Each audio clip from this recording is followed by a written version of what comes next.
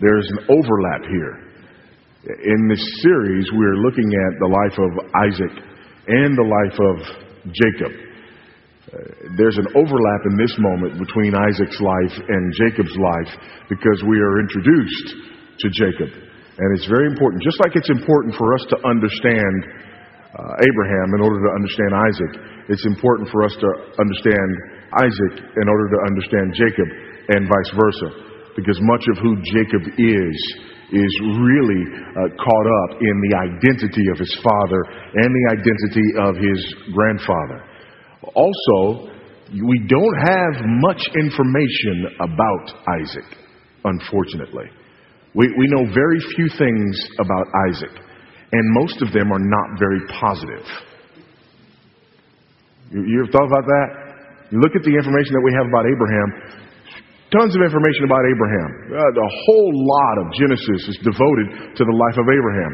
When it comes to the life of Isaac, there's just this small sliver, as though he's a kind of speed bump to get us from Abraham to Jacob, if you will. And most of what we see in Isaac's life is an unfortunate repetition of many of the failures of the life of Abraham. In fact, one of the only positive moments in the life of Isaac is a moment that we'll examine here in Genesis chapter 25. Other than this moment here, most of the moments in Isaac's life are not very positive. Look here, beginning at verse 19. These are the generations of Isaac, Abraham's son. Abraham fathered Isaac. And Isaac was 40 years old when he took Rebekah to be his wife, the daughter of Bethuel, the Aramean from Padan Aram, the sister of Laban, the Aramean. By the way, that name Laban is going to occur again. We're going to see Laban not only involved in this process of Isaac finding a wife, but we're also going to see Laban involved in the process of Jacob finding a wife. And Laban is an absolute scoundrel in the process. So there's a little foreshadowing here of what is yet to come for Isaac's son. And Isaac prayed to the Lord for his wife because she was barren. Here's what's interesting. We already see a parallel and a distinction between the life of Abraham and the life of Isaac.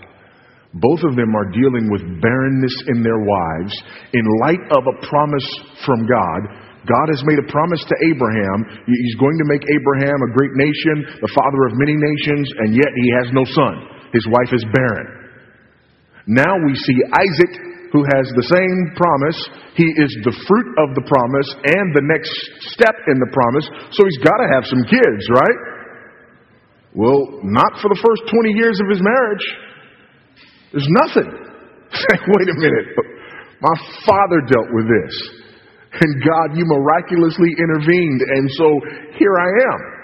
And now you mean to tell me at the next step in the juncture, I can't have kids either? But there's also a distinction in the midst of the parallel. Here's the distinction. The distinction is, Abraham, you're going to have a son. What? For real? And his wife, Sarah, she laughs. That's funny to her. They don't trust God. In fact, eventually they go off and there's Hagar and Ishmael, and there's not trust in God. Right here, immediately, there's a distinction between Abraham and Isaac. Isaac, they're not able to conceive. What is his response? To get on his face before God. Not to try another route, but to get on his face before Almighty God and beg that God would bring forth a child through his wife. Not to find another woman like his father did, but to trust that God would provide the way God said he would provide. Now, it's interesting. The Bible doesn't tell us this, but it's hard not to believe that Isaac's experience with Ishmael, the older brother who despised him, may have had a little bit to do with this. Amen? He saw that friction between Hagar and his mother. He did not want to do that to his wife. He saw the friction between Ishmael and him, the seed of promise, who came not from Hagar, but from Sarah. He did not repeat this. No, I'm going to God. We're not going to mess this up like that. God's got to fix this. It's got to happen. Here's the other thing that you need to recognize. Well, let's read here a little further. And the Lord granted his prayer, and Rebekah, his wife, conceived. That's just good. The Lord granted his prayer, and Rebekah, his wife, conceived. Now, a lot of people will read that and will say, well, wait a minute. So, I thought God had already said that there was going to be, these multiple nations, and so there had to be an heir. So God's really just doing what God was going to do. What the text says that God answered his prayer. So was God not going to do what God promised to do unless he prayed? Or was he, not your department? God answered his prayer. God answered his prayer. By the way, when we pray in accordance with God's will, God answers our prayer. Amen? God answers our prayer. Do I know all the inner workings of how God answers my prayers when they're in accordance with his will? Nope, don't know that. Not my department. My department, pray. That's my department. That's Isaac's department. The children, verse 23, struggled together within her. And she said, if it is thus, why is this happening to me? So she went to inquire of the Lord. And the Lord said to her, now stop there. 20 years she couldn't get pregnant. 20 years. The time Isaac's 40, the time Isaac's 60. 20 years. Now she gets pregnant, and it's rough. God, thank you for answering prayers and all, but this is not good. I mean, I know I want a child. I really do. But there's something going on in here that's just not right. I'd almost rather not. You got to explain this to me, please, Lord.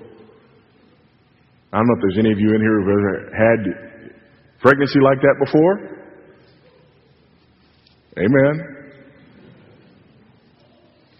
Sick all the time, baby just acting like an Olympic gymnast. It was not good. And it wasn't just normal not good. This was so bad that she went and inquired of the Lord. Something is wrong here, God. Something is not normal here. Something is beyond unusual here. Please explain to me why I'm having this kind of experience in this pregnancy. The Lord said to her, 2 nations are in your womb. 2 peoples from within you shall be divided. By the way, I want to pause here. We alluded to this on last week.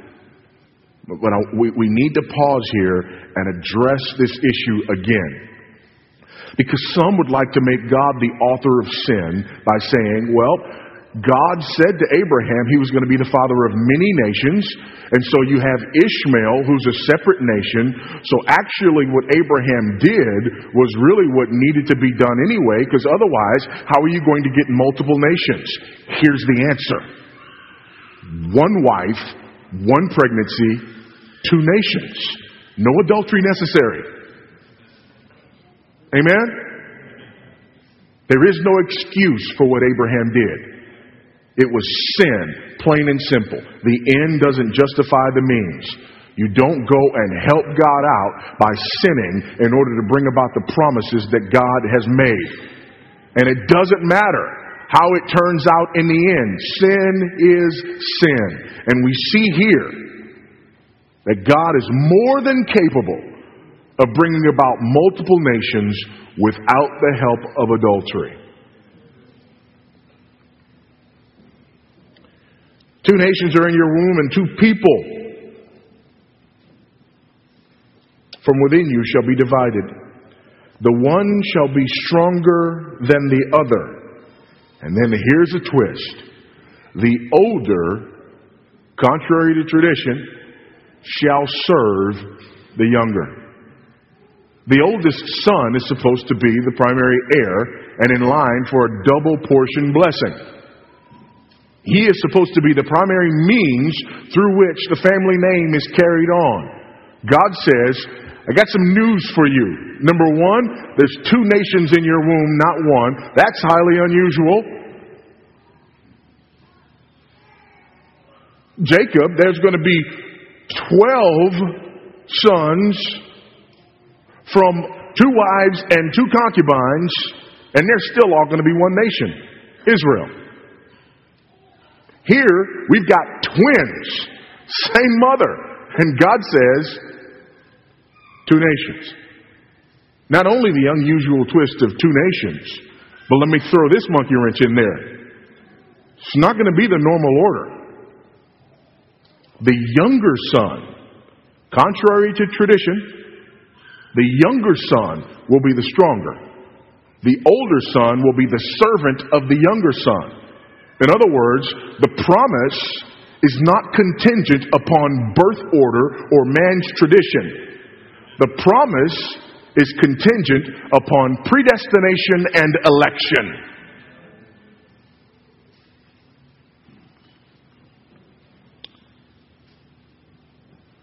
Verse 24.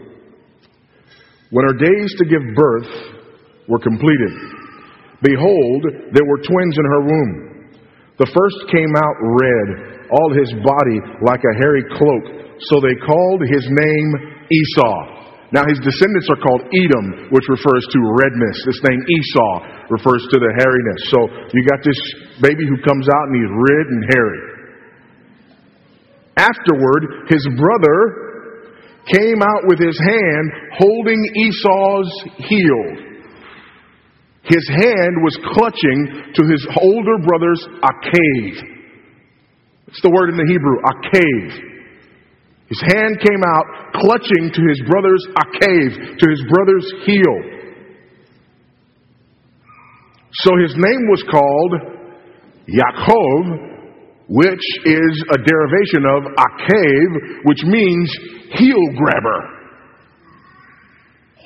or deceiver, or conniver, swindler.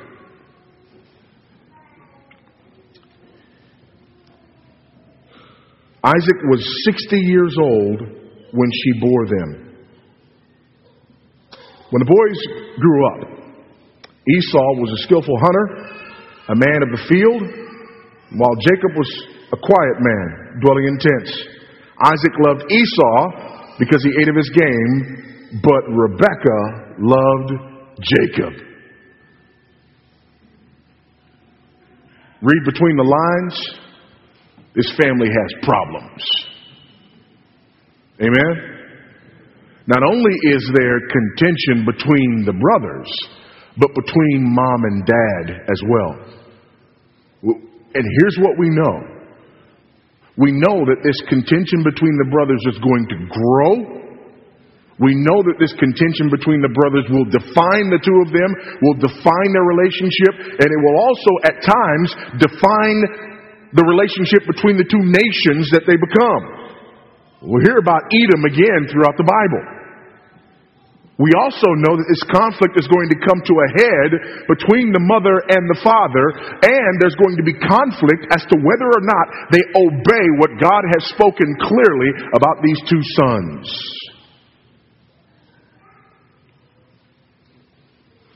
All of this foreshadowed right here in these few verses about the birth of Jacob and Esau.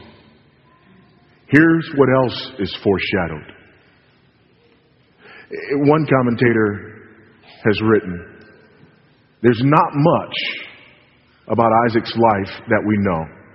And perhaps that's because beyond the fact that he was a man of faith and prayer when it came to his wife conceiving, ultimately his life degenerated into a thirst and hunger for wild game and being a horrible parent whose favoritism and inequity caused ripples for generations to come.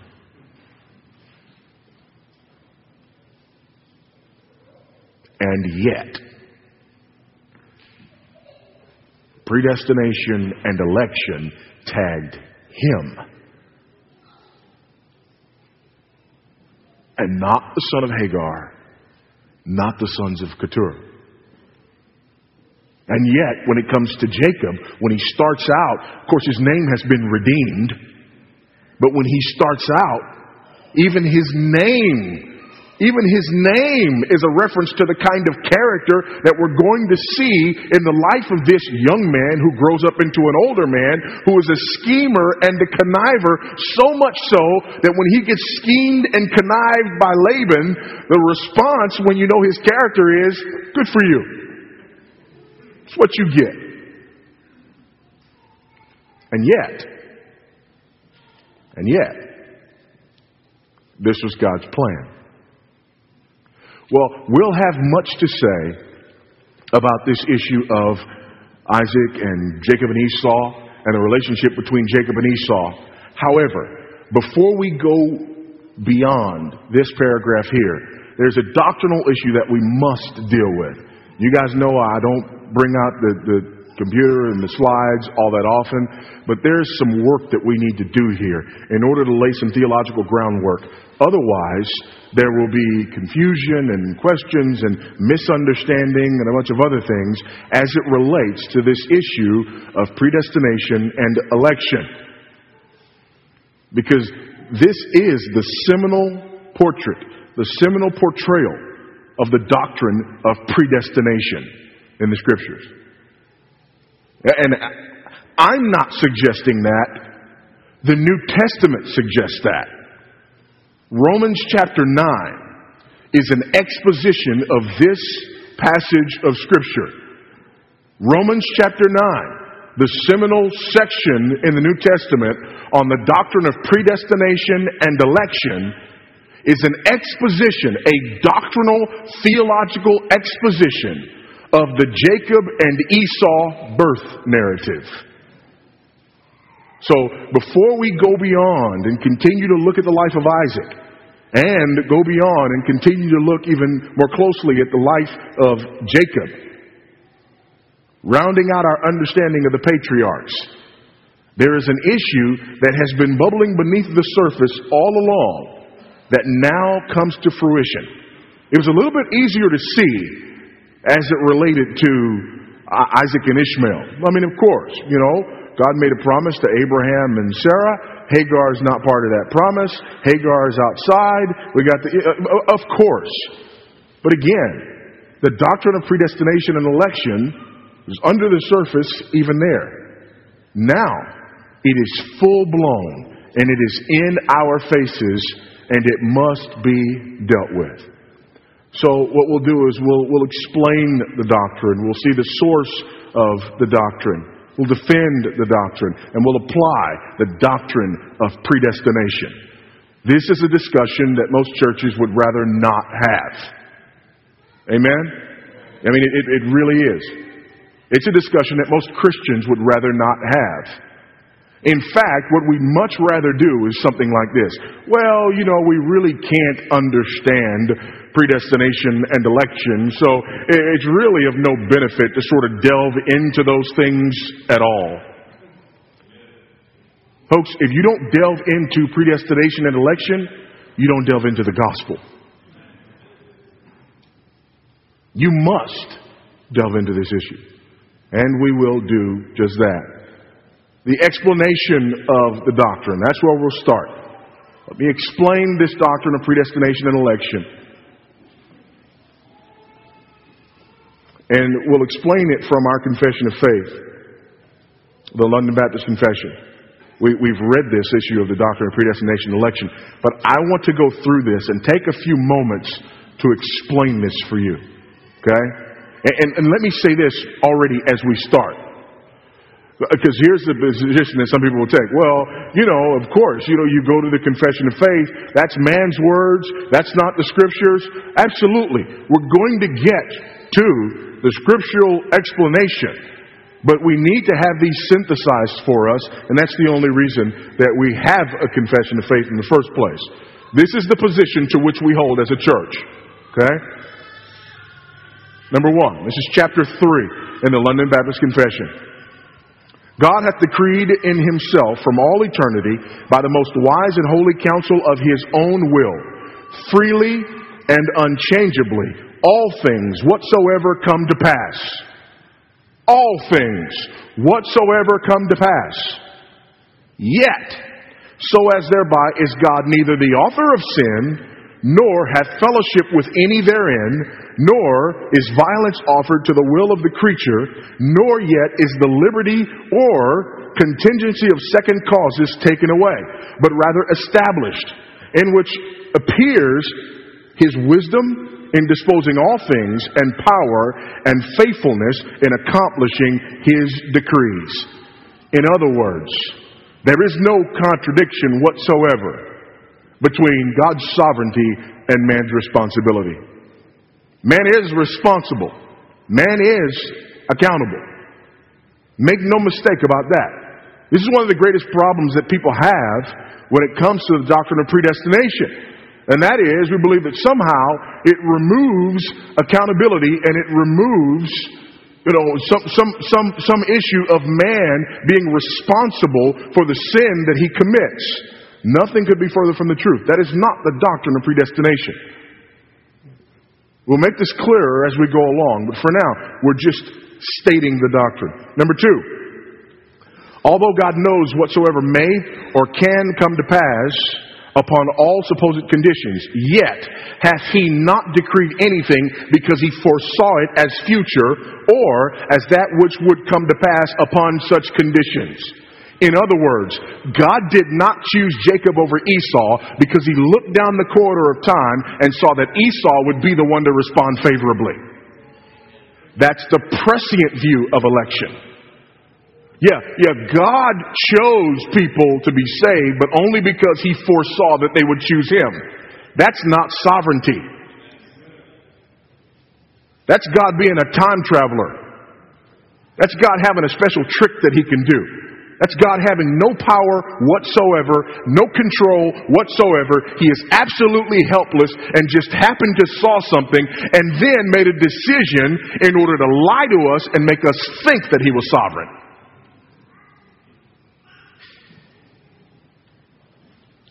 That's not predestination. There is no predestination when you see something and then make a decision based upon knowing the outcome. That's like believing that a newscaster has some special powers because the newscaster is showing you a video clip that they saw before you saw, so they know exactly what's happening, and they say, now watch this, in a second you're going to see this on the right side of your screen. Wow, they're sovereign. No, they just saw it before you did. And by the way, that's the prescient view of election. God's not sovereign. He just saw it before you did. And then after he saw it, he came back and he said, here is what I have declared is going to happen because I'm God. No. You just saw the video clip before everybody else. You have no power. You have no authority. That is not the doctrine of predestination. 3, by the decree of God, for the manifestation of his glory, some men and angels are predestinated or foreordained to eternal life through Jesus Christ, to the praise of his glorious grace, others being left to act in their sin. That phrase is important.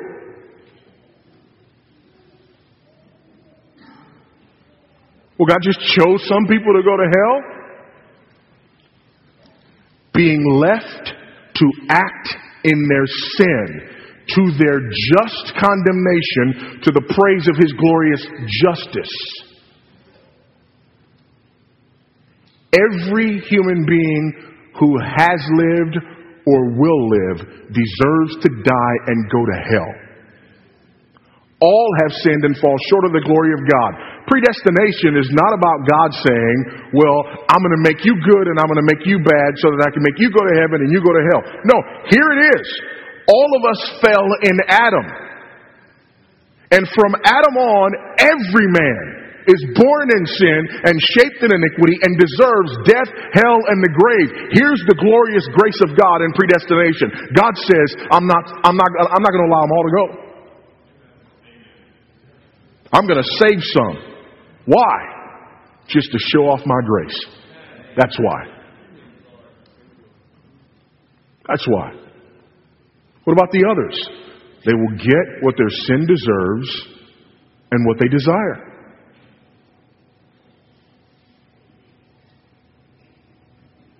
It's not God's injustice that sends men to hell. It's man's sin that sends them to hell. And the fact that God in His grace and mercy has elected to save some shows His grace and mercy, not His guilt for punishing sin. God makes no man sin. Every man sins because he wants to sin. He's bent towards sin.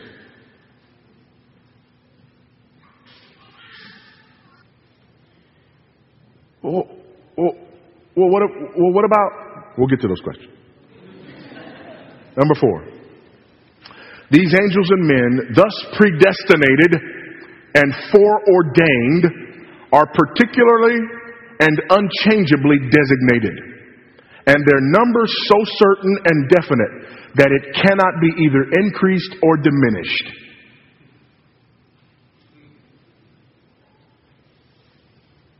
How many people are going to heaven? The exact number that God chose before the foundation of the world. Not one more, not one less.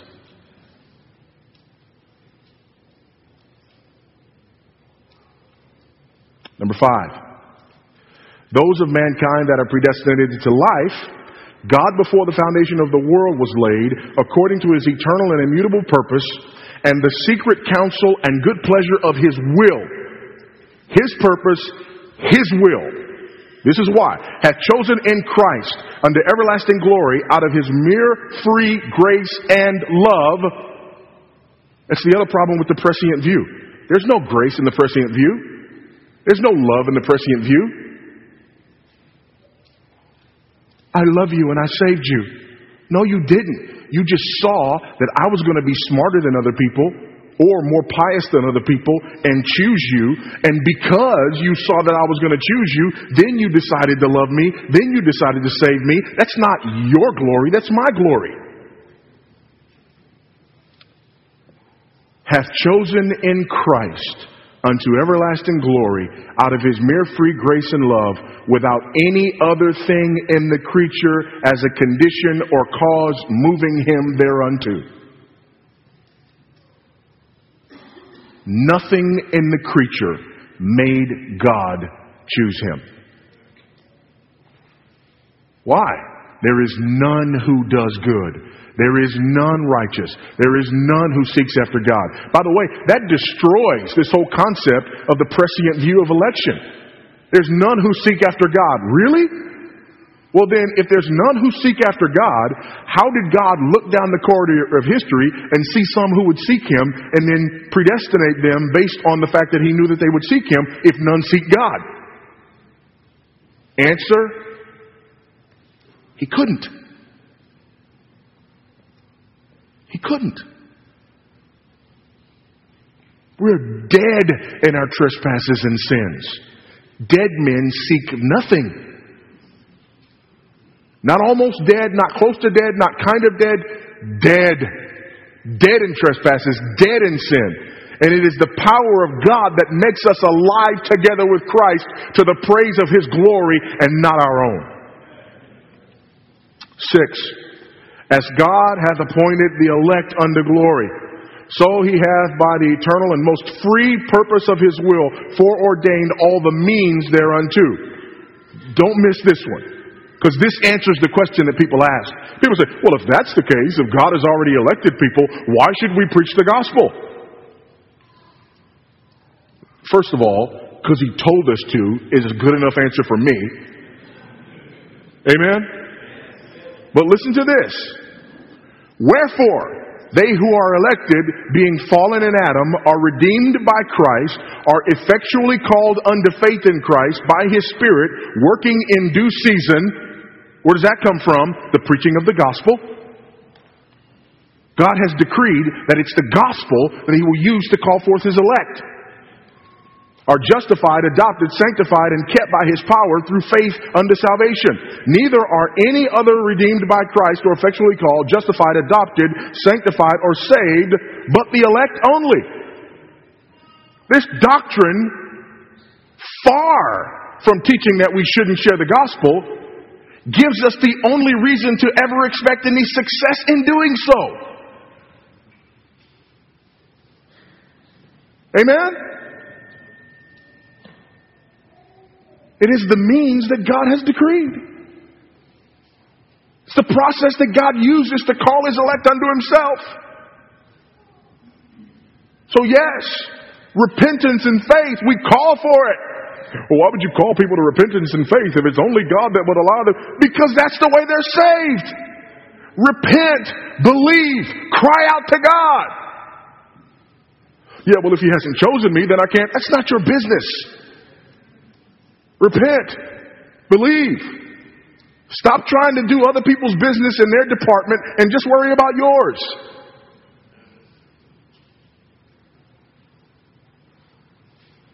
Well, I want to cry out and ask God to save me, but what if He hasn't chosen me? Really? Really? First of all, how will you ever know that? Unless you repent and believe. Secondly, why would a non-elect person even care? That's evidence of your election. Not reason to question it. And there are people who weep and wail. I want so desperately to be saved, and I love Jesus, and I want Him to save me. And okay, seems like God has brought regeneration into your soul. Yeah, but what if He just doesn't? I mean, what if he what? He's calling you to Himself. He's giving you a yearning for Him. So wait a minute. Wait. This is what you believe about God? You believe God goes around going, watch this. I'm going to make this one want me, and I'm not going to save him. That's what you say when you act like that. That's what you're accusing God of when you act like that. You're asking a question that you're not capable of answering, and that you got no business asking in the first place, and you're accusing God of being like a kid who uses a magnifying glass to burn ants. Watch this. Stop already. Repent, believe, cry out to God. 7. This doctrine, or the doctrine of this high mystery of predestination, is to be handled with special prudence and care, that men attending the will of God revealed in His Word and yielding obedience thereunto may from the certainty of their effectual vocation be assured of their eternal election. There it is. Be assured of their eternal election. So shall this doctrine afford matter of praise, reverence, and admiration of God, and of humility, diligence, and abundant consolation to all that sincerely obey the gospel. An arrogant Calvinist ought to be a contradiction in terms. The attitude is not, well, I'm one of the elect. No. The attitude is, I'm one of the elect. God be praised. There is nothing in me. There is nothing about me that God should have been interested in saving. But to the praise of His glory, according to the counsel of His own will, not because of anything that He saw in me, but in spite of everything that He saw in me, God called me out of darkness into His marvelous light. I'm humbled. I'm overwhelmed. That ought to be the response to the doctrine of predestination. Now, the source of the doctrine. We've seen the source of the doctrine here in the texts that we've already examined. But let's look here at some other passages of Scripture. First, in Romans chapter 9. Romans chapter 9. You want to see intellectual gymnastics? Watch an Arminian teach through Romans chapter 9. There's so much that has to be explained away in Romans chapter 9. If you don't believe in the doctrine of predestination and election. And we'll just see it. Let's just look here, okay? But it is not as though the word of God has failed. For not all who are descended from Israel belong to Israel. And not all are children of Abraham because they are his offspring. But through Isaac shall your offspring be named. Okay, he's going right back to Genesis. This means that it is not the children of the flesh who are the children of God, but the children of the promise are counted as offspring. For this is what the promise said. About this time next year, I will return, and you shall have a son, or Sarah shall have a son. And not only so, but also when Rebekah had conceived children by one man, our forefather Isaac, though they were not yet born, and look at this, it explodes the prescient view, and had done nothing, either good or bad, in order, why did this happen before anything was done? In order to show that God was really good at seeing the future? No, that's not what the Bible teaches. In order that God's purpose of election might continue, not because of works, but because of him who calls. Where do you get the prescient view from in that? Well, no, he just saw who would choose him. You've got to rip this out of the Bible in order to believe that.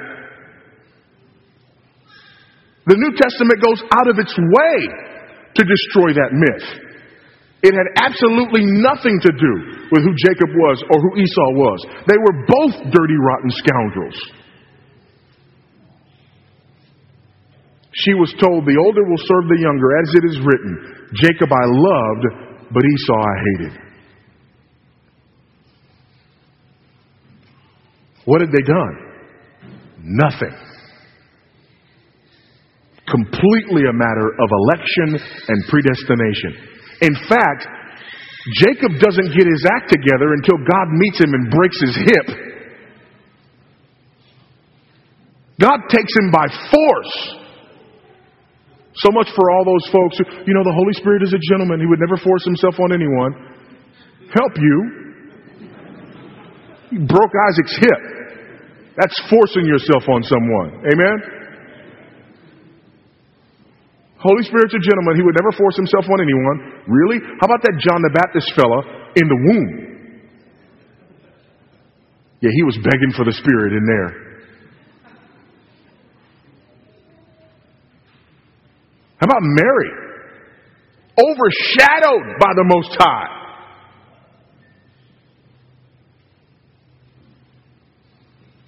The Holy Spirit is the third person of the Trinity. Holy Spirit's the third person of the Trinity. He's God. He's not running for God.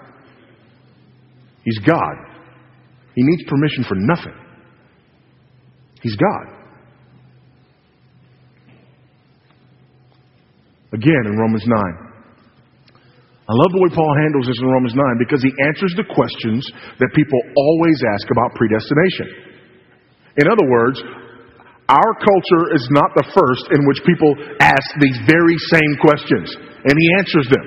What shall we say then? Is there injustice on God's part? Isn't that the question people ask? Election and predestination? Somehow God, he's unjust.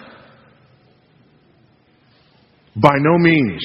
For he says to Moses, I will have mercy on whom I will have mercy, and I will have compassion on whom I will have compassion. So then it depends not on human will or exertion, but on God who has mercy. Again, does not depend on human will.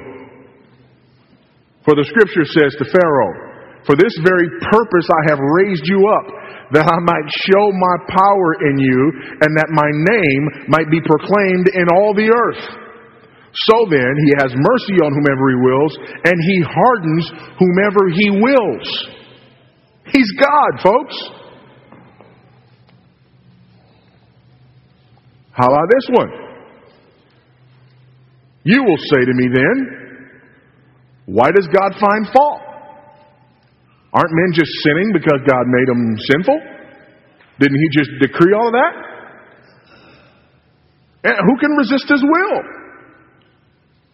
How's God going to find fault? Nobody can resist his will. But who are you, O man, to answer back to God? Will what is molded say to its molder, why have you made me like this? Has the potter no right over the clay to make out of the same lump one vessel for honorable use and another for dishonorable use? What if God, desiring to show his wrath and to make known his power, has endured with much patience vessels of wrath prepared for destruction, in order to make known the riches of his glory for vessels of mercy, which he has prepared beforehand for glory? Even us, whom he has called, not from the Jews only, but also from the Gentiles. As indeed he says in Hosea, those who were not my people I will call my people, and her who was not believed, who was not believed, I will call, not beloved, I will call beloved. And in the very place where it was said to them, you are not my people, there they will be called sons of the living God. And again he continues. Isaiah cries out concerning Israel, though the number of the sons of Israel be as the sand of the sea, only a remnant of them will be saved. For the Lord will carry out his sentence upon the earth fully and without delay.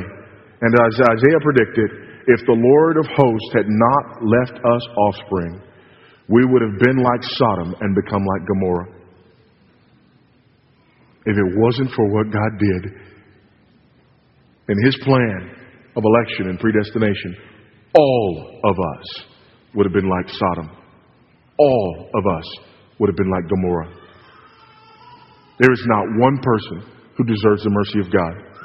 And the only way anyone gets saved is by the grace and mercy of God. In Ephesians chapter 1, verses 11 through 14, another amazing section of Scripture as it relates to the doctrine of election. Look here. Blessed be the God and Father of our Lord Jesus Christ, who has blessed us in Christ with every spiritual blessing in the heavenly places, even as he chose us in him before the foundation of the world, that we should be holy and blameless before him. In love, he predestined us for adoption as sons through Jesus Christ, according to his ability to see who would choose him. No. According to the purpose of his will, to the praise of his glorious grace, with which he has blessed us in the beloved. In him we have obtained an inheritance, having been predestined according to the purpose of him who works all things according to the counsel of his will. That's the God we serve. The God who works all things according to the counsel of his will. So that we who were the first to hope in Christ might be to the praise of his glory. In him you also, when you heard the word of truth, the gospel of your salvation, and believed in him. There are those means again. Why preach the gospel? Because that's what God uses. We're sealed with the promised Holy Spirit, who is the guarantee of our inheritance until we acquire possession of it to the praise of his glory. That's very important. If we don't believe in a God who's powerful enough to predestine people, then we probably won't believe in a God who's powerful enough to keep those whom he saves. Here's some other verses. Psalm 115:3. Our God is in the heavens. He does all that he pleases. That goes for those who, God's somehow out there and he's just hoping, he's just pining, he just really, he just really needs you. He desperately, just please, I hope you will, please, would you please just believe in me, please, please, please. No, that is not my God. Our God is in the heavens. He does whatever pleases him.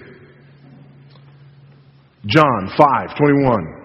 For as the Father raises the dead and gives them life, so also the Son gives life to whom he will. John 6:65. And he said, this is why I told you that no one can come to me unless it is granted him by the Father. Jesus said, no one can come to him. Not no one will. No one can. No one is able to come to Jesus apart from the Father working in them, bringing them. predestination, and election are absolutely necessary, or there is no salvation. So again, this completely refutes the prescient view. God just looked down the corridor of history and He saw the ones who would be good enough. He saw the ones who would be smart enough. He saw the ones, who would hear preachers that were persuasive enough. And He made His choice based on that. No, not at all. Again in John 6:35-40. Jesus said to him, I am the bread of life. Whoever comes to me shall not hunger, and whoever believes in me shall never thirst. But I said to you that you have seen me and yet do not believe. All that the Father gives me will come to me. A lot of people think, for example, that John 3:16 is a problem for those who believe in the doctrines of grace. No, it says, whosoever will. Absolutely right. Whoever believes. But who's going to believe? The elect. Jesus says it here. Listen to Him again. He says, I'm the bread of life. Whoever comes to me shall not hunger. Amen. I believe in the doctrines of grace, and I believe that wholeheartedly. Whoever comes to Jesus will not hunger. Whoever believes in me shall never thirst. I believe in that. Whoever comes to Christ, whoever believes in Christ, whoever repents of their sins will be saved. You get no argument from me whatsoever. However, I also know that all men are born in sin, shaped in iniquity, and that they're dead in their sins. And unless a supernatural act of God occurs first, they cannot believe, they cannot have faith, they cannot repent of their sin. They're incapable. So do I believe the whosoever's? Yes. But it's predicated upon predestination and election.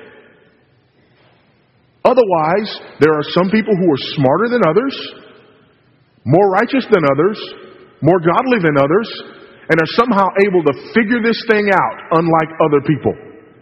And they are to be praised for their salvation, not God. All that the Father gives me will come to me. Whoever comes to me, I will never cast out.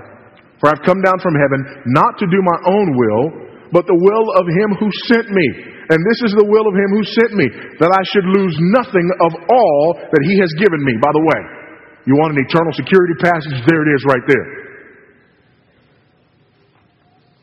But raise it up on the last day, for this is the will of my Father, that everyone who looks on the Son and believes in Him should have eternal life, and I will raise him up on the last day.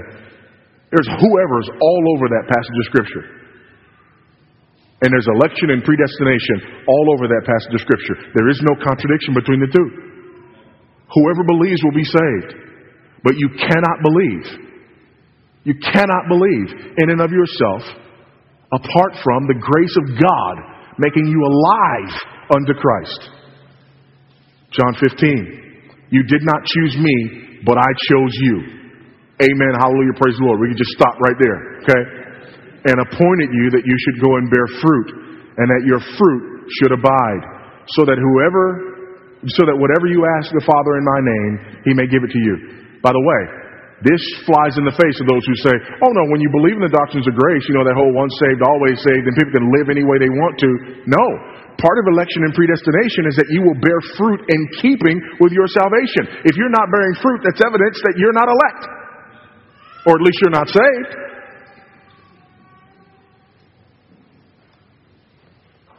But to all who did receive Him, who believed in His name, He gave the right to become children of God, who were born not of blood, Isaac not Ishmael, Jacob not Esau, not of blood, nor of the will of the flesh, nor of the will of man. Being born again is not a work of man. Being born again is not a work of the flesh.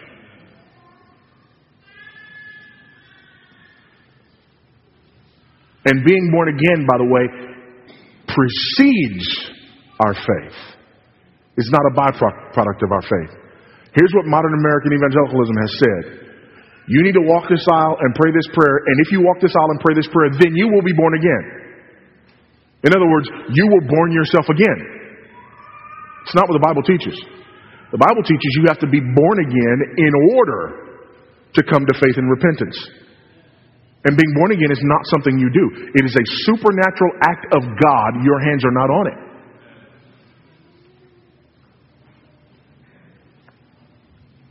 That's why in John 3, Jesus compares it to the wind that blows wherever it wills.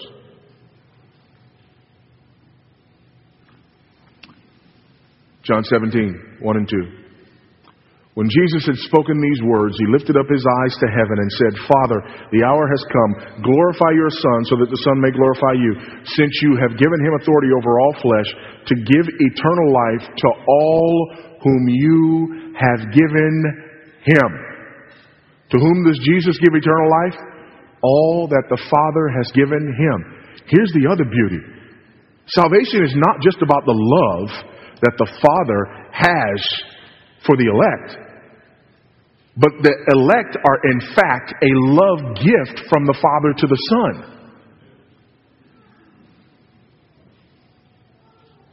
2 Timothy 1, 8 and 9. Therefore, do not be ashamed of the testimony about our Lord, nor of me his prisoner, but share in suffering for the gospel by the power of God, who saved us and called us to a holy calling, not because of our works, but because of his own purpose and grace, which he gave us in Christ Jesus before the age began. And here again, in John 17, I have manifested your name to the people whom you gave me out of the world. Yours they were, and you gave them to me, and they have kept your word. Now they know that everything that you have given me is from you. For I have given them the words that you gave me, and they have received them and have come to know in truth that I came from you. In other words, there are those means again. He gave them the word, because God uses that to save and call his elect. They have believed that you sent me. I'm praying for them. I am not praying for the world. I'm praying for them. I am not praying for the world. Jesus is praying to his Father, thanking his Father for the ones that have been given to him. Jesus is not saying, oh, Father, I just hope that there's more. I just hope that there's more. No. He knows who he came for. Not praying for the world, but for those whom you have given me. For they are yours. All mine are yours, and yours are mine, and I'm glorified in them, and I'm no longer in the world, but they are in the world. And I'm coming to you. Holy Father, keep them in your name, which you have given me, that they may be one, even as we are one. Finally, Romans 8. We're so familiar with this. We know that for those who love God, all things work together for good. For those who are called according to his purpose. For those whom he foreknew. Notice that the text does not say, for those who he foreknew would choose him. Those whom he foreknew. Not those whose actions he foreknew, not those whose faith he foreknew, but those individuals whom he foreknew, or whom he foreloved. Those whom he foreknew, he also predestinated to be conformed to the image of his Son, in order that he might be the firstborn among many brothers. And those whom he predestined, he also called. Those whom he called, he also justified. Those whom he justified, he also glorified. Cannot separate salvation from predestination and election. Defense of the doctrine. Let me share this with you. This is from Loraine Bettner in his book, The Reformed Doctrine of Predestination. Listen to this. Now, if future events are foreknown to God, they cannot by any possibility take a turn contrary to his knowledge. Follow this, a line at a time. If future events are foreknown to God, then they can't take a turn contrary to what God knows. If things take a turn contrary to what God knows, then God didn't know. Okay? If the course of future events is foreknown, history will follow that course as definitely as a locomotive follows the rails from New York to Chicago. The Arminian doctrine, in rejecting foreordination, rejects the theistic basic for foreknowledge. Common sense tells us that no event can be foreknown unless by some means, either physical or mental, it has been predetermined. You can't foreknow it unless it's been predetermined. If it's unfolding and there are multiple possibilities, you can't foreknow the outcome. You can only foreknow the outcome if the outcome has been predetermined. Okay? That's the only way. If the outcome hasn't been predetermined, you do not have foreknowledge. Our choice as to what determines the certainty of future events narrows down to two alternatives. Bettner says there's only two possibilities: the foreordination of the wise and merciful Heavenly Father, or the working of blind physical fate. That's it. Here's my problem with the prescient view. God doesn't determine the future. He can merely see into it. And as He sees into it, things work themselves out according to what? Fate. Blind physical fate. It's either fate or the foreordination of our loving Heavenly Father. In which do we believe? If it's the former, and God just looks and watches things sort of work themselves out, and then makes His decisions based upon what He sees, how on earth do we argue against the evolutionists? Because that's a form of moral and ethical evolution, is it not? Just sort of works itself out. And God makes a decision based upon the outcome so that He ends up on the winning team.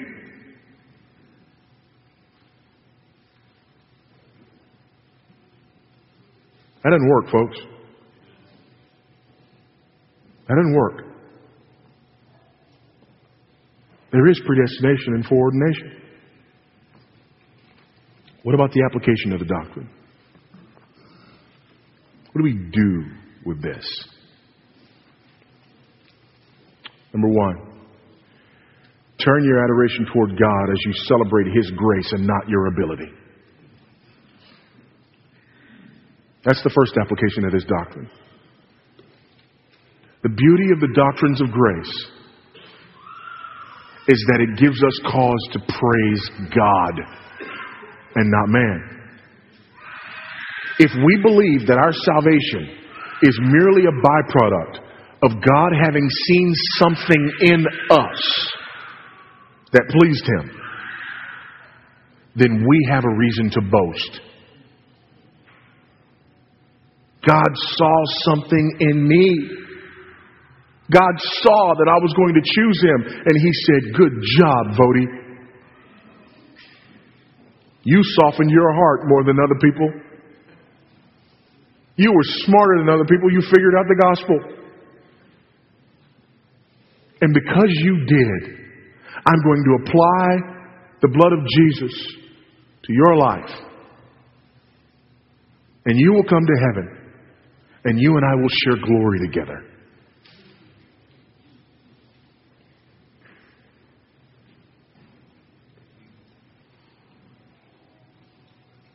Jesus paid a lot. Some to Him I owe. Sin had left a crimson stain. We washed it white as snow. No. Jesus paid it all. All to Him I owe. Sin had left a crimson stain. He washed it white as snow. The only thing I brought to the party was the sin that needed to be forgiven.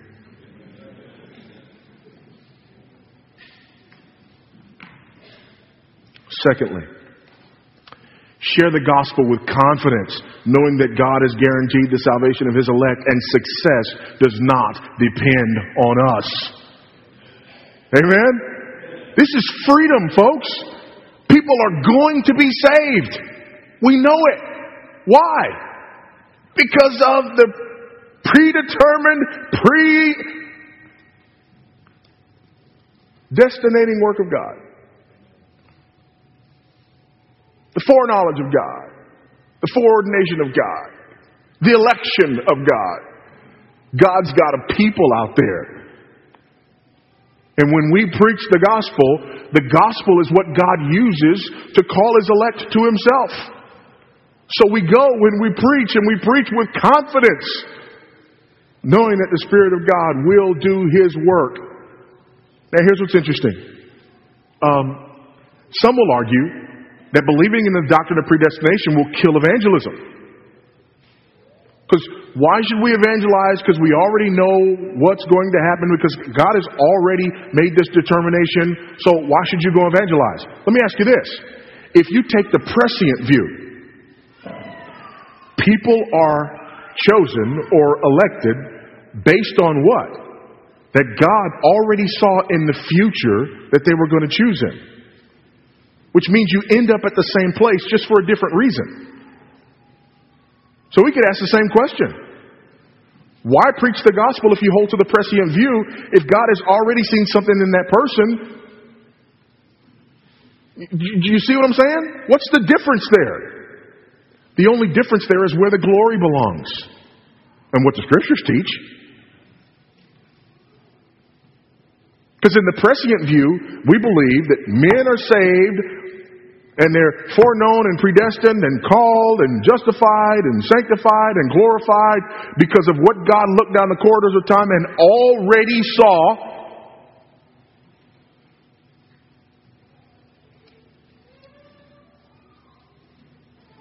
How is that not an issue for our motivation for preaching the gospel?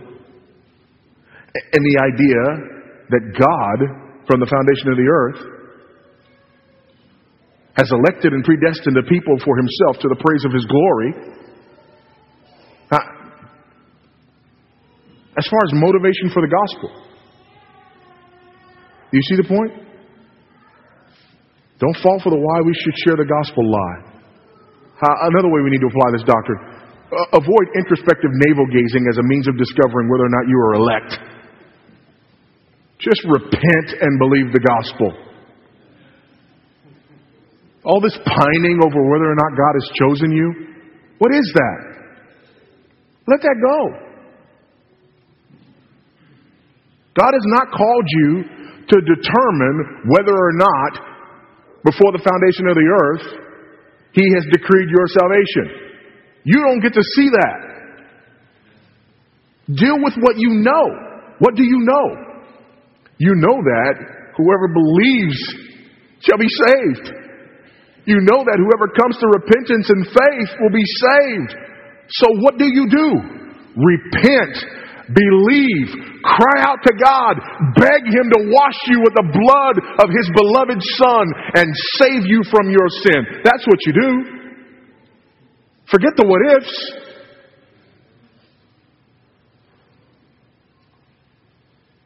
That does nothing for me. That ties me up in knots.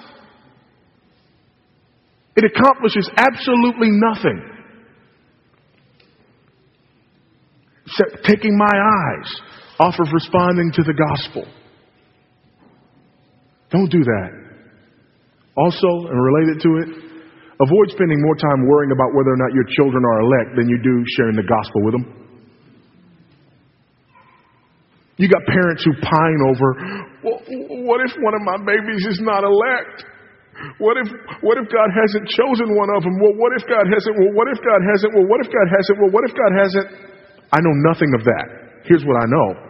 I'm not ashamed of the gospel of Jesus Christ, because it is the power of God unto salvation to all those who believe. Therefore, all I know is I'm sharing the gospel regularly, continuously with all of my children, because that's the means that God uses to call forth His elect. That's what I'm doing.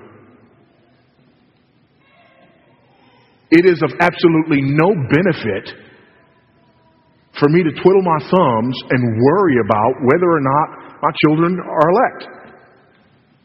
That is of absolutely no benefit. And that is not what I'm called to. Not at all. Because here's what I'm seeing. We read about these unreached people groups who don't have the Bible in their language, who don't have a single church or a single Christian in their land. And then here I am, a Christian with more Bibles in my house than I can shake a stick at, know the gospel, been saved by the gospel, committed to sharing the gospel in my home, and God sent that baby to my house. How about I work with that? Amen? God's called me unto himself, given me the gospel, a passion for this young person, and every day to preach to him. How about I work with that?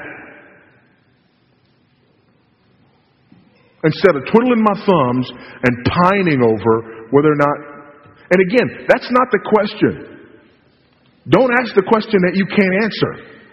Because you can't answer that question. What if this person is elect? What if this person is not elect? And we all do it. We all do it. I can't answer that question. You can't answer that question.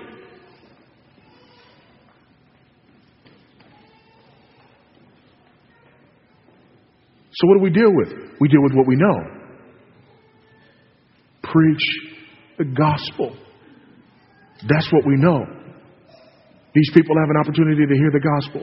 That's what we know. That's what we work with. That's what we spend our time on. That's what we spend our energy on. Not asking questions that I can't answer. I can't figure that out. I don't know that. I'm too busy working out my own salvation with fear and trembling. Amen? Working on my own assurance of my salvation. Don't tie yourself up in knots about that. And certainly don't let it hinder you from preaching the gospel, from sharing the gospel again and again and again and again and again. We're not in the department of seeing. That's not the question. The question is not, is this person one of the elect? The question is this person hearing the gospel, believing the gospel, resting on the gospel, bearing fruit as a result? Those are the questions. And those are the only questions. I mean, the fact of the matter is, it could be a long time from now. Your children can be long gone out of your house, and you dead and gone before they come to faith in Christ. So what do you gain by pining over whether or not they're elect? Nothing. Nothing. Just give them the gospel. Trust God to save them.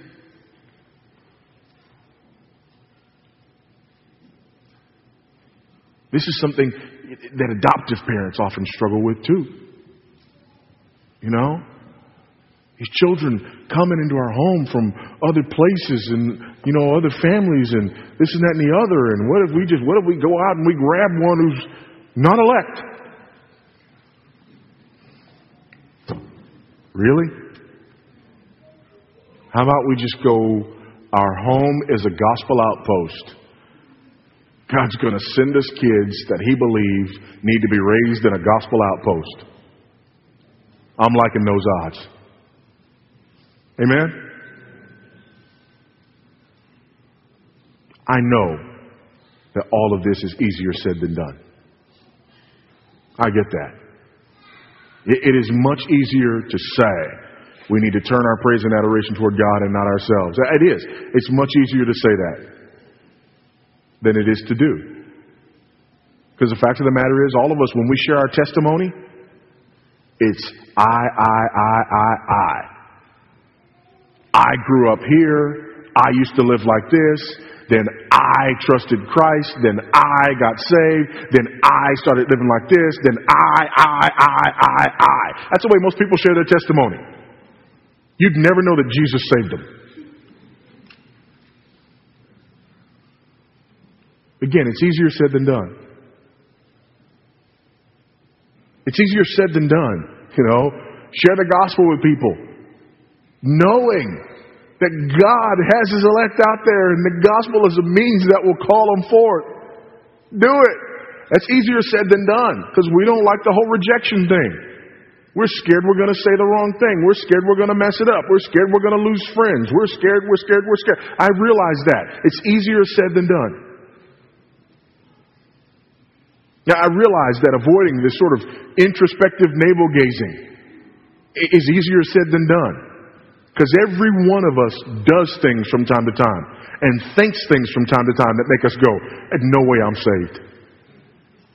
If you can't say amen, you ought to say ouch. Every last one of us. We have those days where we just go, you know what? I may just be deceived. This stuff that I'm wrestling with, stuff that's gone, that comes back, stuff that you even say, praise God, He delivered me from ABC and XYZ. And then all of a sudden one day, it could be years later, and there it is. Trust me, I realize this is easier said than done. And the last one, of course, is easier said than done. Which parent among us who believes in the doctrine of election and predestination can say that we've never had that moment where we've questioned? That little baby's there and, kind of cooing and eyeing and everything else. And then all of a sudden, out of nowhere, it just comes across your mind, what if this little precious thing is not one of the elect? That happens to us, folks. I realize that happens to us.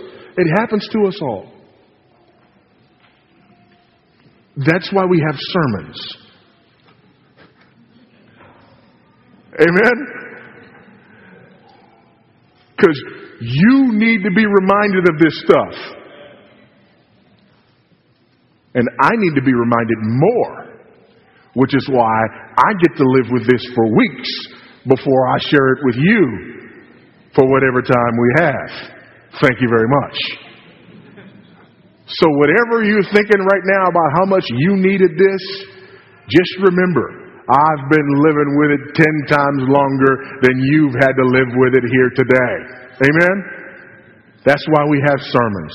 Because we need to be reminded again and again and again and again and again of all of these things. Because they're all much easier said than done.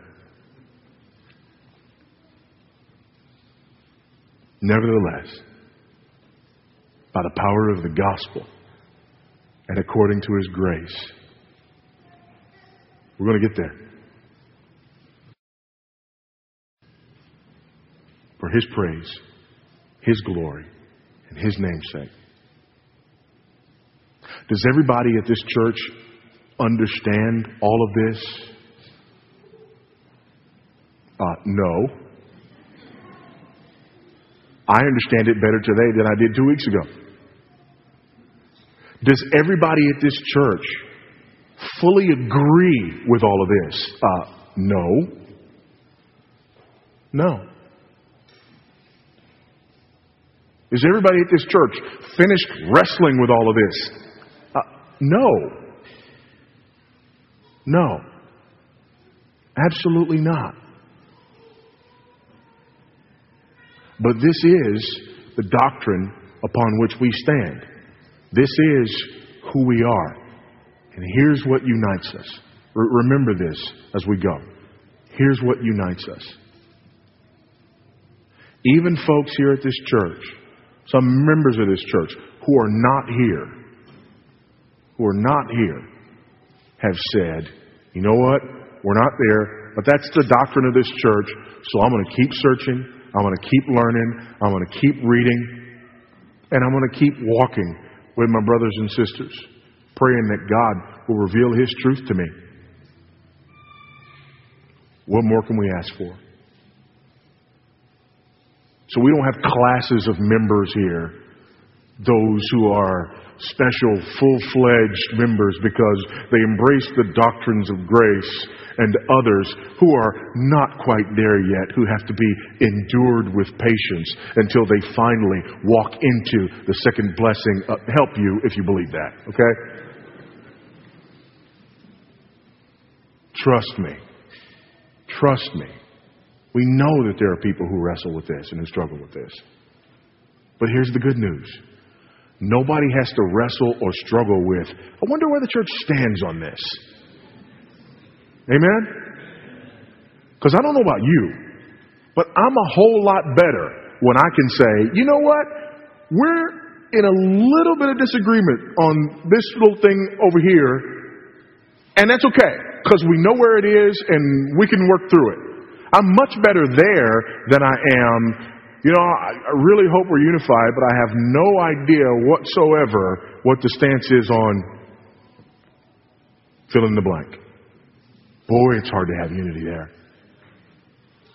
So we don't present this in order to say with arrogance,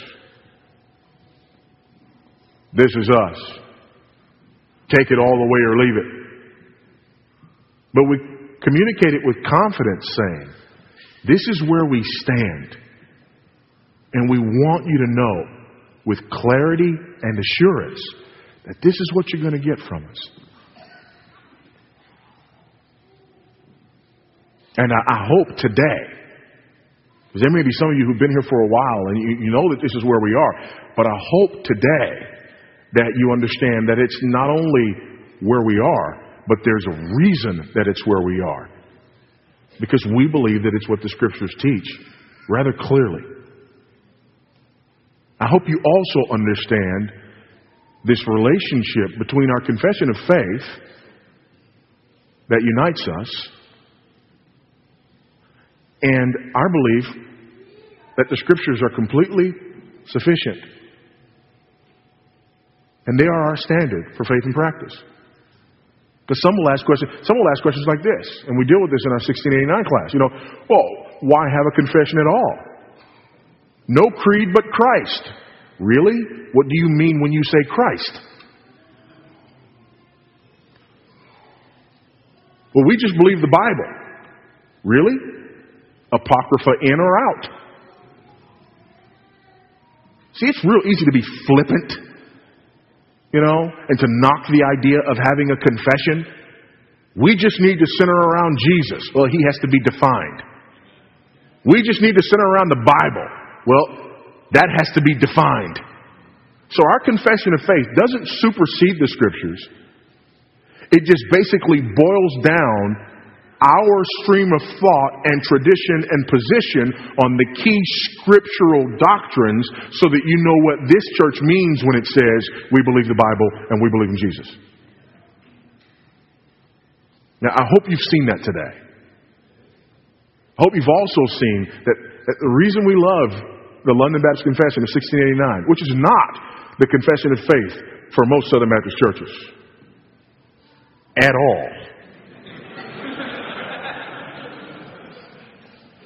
is because of how thorough and how biblical. I hope you see that as we read the confession, we came back and we read all those passages, and if you looked carefully, you saw where every phrase in the confession came from as we examined those passages of Scripture. That's why it's our confession.